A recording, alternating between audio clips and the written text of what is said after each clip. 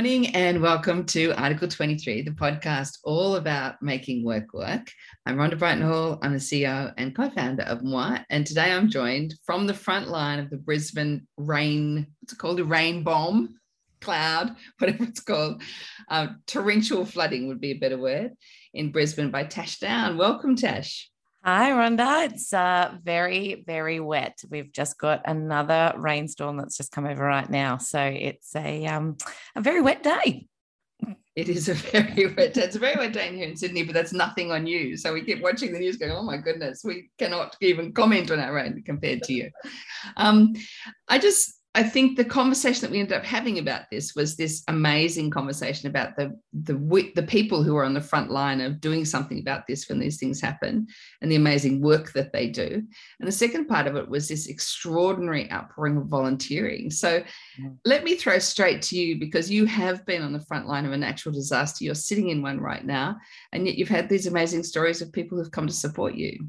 Yeah, it's been We've not had anywhere near the damage that there has been out in Brisbane near the river, but we have had a lot of flash flooding that's come through and in under our house. So we had the most amazing team of SES that helped us out, and it was one experience we had is we drove over to the SES workshop, and we got there and there's a line of cars waiting to get sandbags, and you drive in and everyone's drenched, absolutely torrential rain. It's like a waterfall on people's heads, and yet every single one of those SES people was smiling.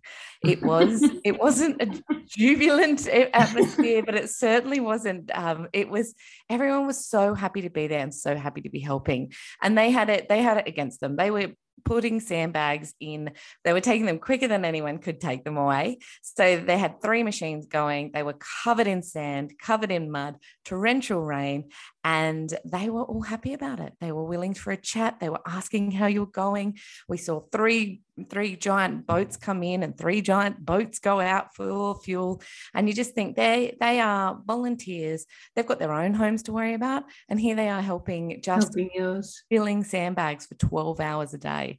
And in fact, the depot that I was at actually flooded a couple of hours after I went and got my last load of sandbags. So they had their own things to deal with as well, but they were so incredibly jubilant and positive about it, which was fantastic to see.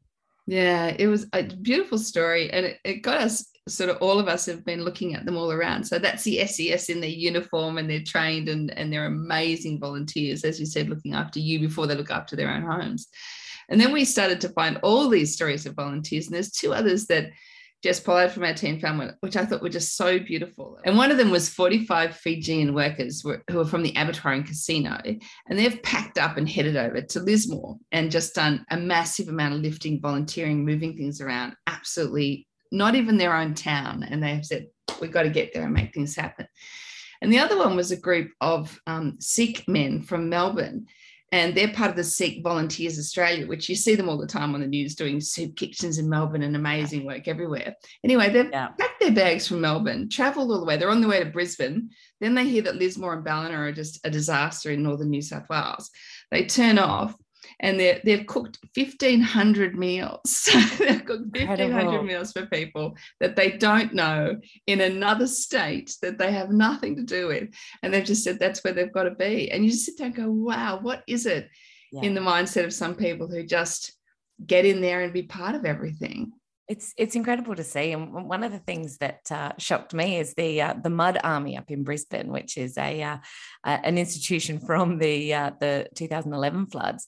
When the City Council actually launched that site, the amount of volunteers crashed the website because it was so popular. So many people were going and registering to help out, and it's all sorts of volunteering that you can do on there. It can be an hour, it could be a day, it could be shoveling mud, or helping people fill out forms and things. So it was incredible to see that community spirit just lift. And the reactivation of the Brisbane Mud Army. The Mud Army. Millions of people just cleaning up after their neighbours. It's just fantastic. The other one that we saw, obviously, which is, equally or perhaps even much more dour, is this Ukrainian situation. And sort of, we've seen some amazing speeches, like the speech from the president across to the Russian people in Russian was just incredibly inspiring from such a young country leader, or from anybody. And then his speeches of things like, I don't need a ride, I need more ammunition. He's like ready to fight alongside his people. That was all very inspiring. But the other two things that we saw, which were amazing, was a group of people in the UK who suddenly decided they needed to get there. And so they were given all this equipment to say, yeah, if you're going, let's go, let's go. Yeah. And then we saw a man in Australia who has a Ukrainian background, and he just suddenly packed up his bags and got there because he said, I can't watch it happen to children when I'm an able-bodied man and can save them or protect them. It's just an extraordinary sense of belonging to something other than yourself. And it's even these people are opening their hearts as well. You look at some of the stations where people are arriving in Poland, and they've just got lines and lines of bags of clothes and food and all sorts of, baby cots and all sorts of things that have all been donated or bought by people from their own money in a country that it has been letting people in. So Poland and the surrounding countries have just opened people with open hearts and open minds. And it's incredible to see stories of people getting kids over the border because the father can't come, and all sorts of wonderful things that way. And it's incredible to see people are willing to help out strangers. They're willing to put their hand out and help, even if they don't have the capacity themselves. Yeah. And if we take that back to our work, and I'll make everything about work, but it's we talk a lot about bystander effect. Mm-hmm. And that psychological theory is that when there's more than about 6 or 7 of us, we decide it's not us. So we sort of go, well, there's 6 or 7 people, it's not my problem, because it must be the other 6, not me. And so we step back. Now, a lot of that theory was from quite a while ago. And as we've brought it forward to today, we talk a lot about the fact that you walk into a situation, you're on a train station, you're in a flood, you're wherever you happen to be, you're part of it. Like, what you do has as much impact as anybody else in that area. And so there really are no bystanders. And so in these situations, all sorts of people are finding extraordinary ways not to be bystanders to a piece of history, but actually to step in and give everything they have for someone they don't even know. Yeah, and put themselves on the line for it as well. So they're putting themselves, not just stepping up and helping with what they can, they're actually stepping up and helping out with things that they don't have, and they don't have, including people going over to fight in the Ukraine as well. So it's incredible that you've got a bystander community that isn't stepping back, they're stepping in. And is it an expectation of all of us, or are these volunteers and these people who step into this space, are they just the best of us? I think it's in everyone. I really do. And I think when you start to see natural disasters and the way that communities come back after natural disasters, I think it's in everyone. It's just about people harnessing that and stepping into it. And what do we do in our own heads? Like, we're in a situation where we feel like, well, I can't do much, I'm just one person, or it's not my problem, or whatever it happens to be. What do we have to do to say, what's the best in us? How can we step into a space where we go, actually, even though this is not me, I need to do something, I need to be part of it, this person needs help? Well, I think you need to feel safe in it first. So I think you need to feel there's an element of safety that you need, whether that be psychological or physical safety. You have to feel safe before you can step in. And then I guess that's our role as well, is to set up psychological safety and physical safety to ensure that people can step up in a way that will be beneficial for the others. And will be incredibly inspiring and change things. I mean, that's the thing, that they just, without the volunteers, I don't know what would happen.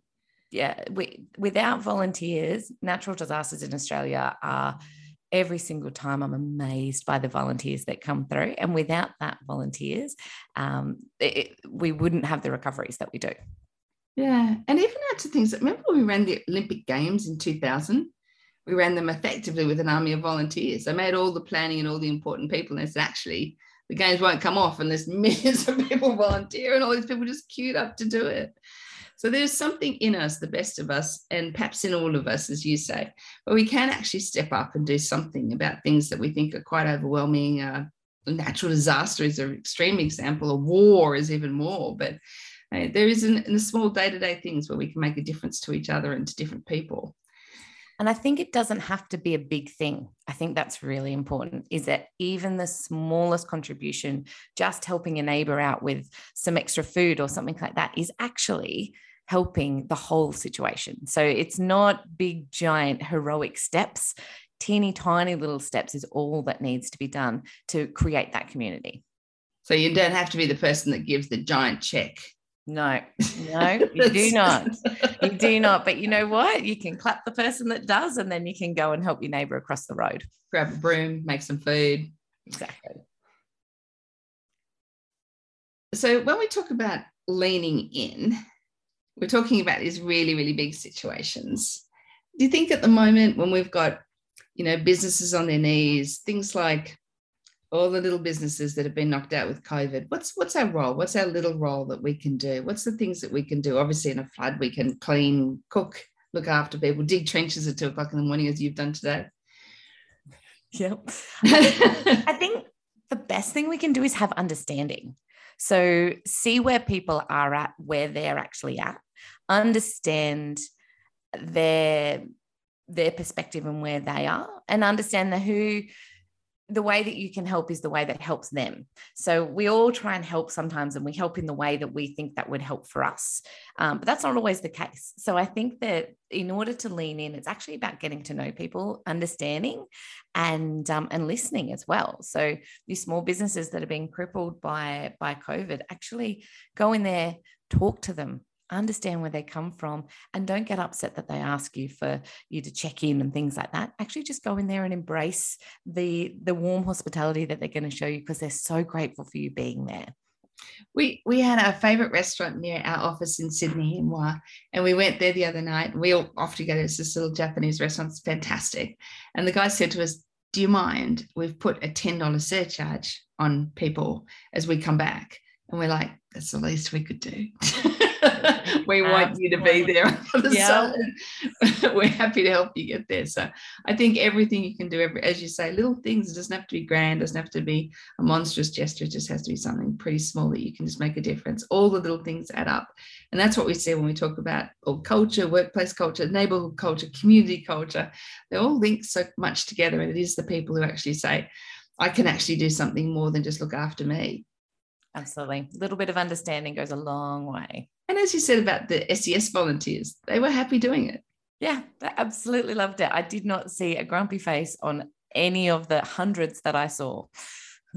And there's another I was saying from the end of Mother Teresa's book, and it says, "Everything I did for others, I did for myself because it made me feel good."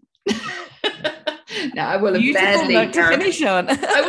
badly paraphrased that, but yeah, or I go back to it like, that's just such a beautiful way to live your life. Just It makes you feel good to help other people, so why not?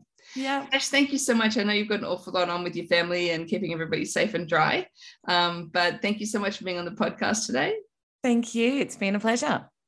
And we'll look forward to seeing you in 2 weeks' time. If anybody wants to get in contact with us before then, it is at team@mwire.live, or tune into Article 23 anytime. Talk soon. Bye. Bye.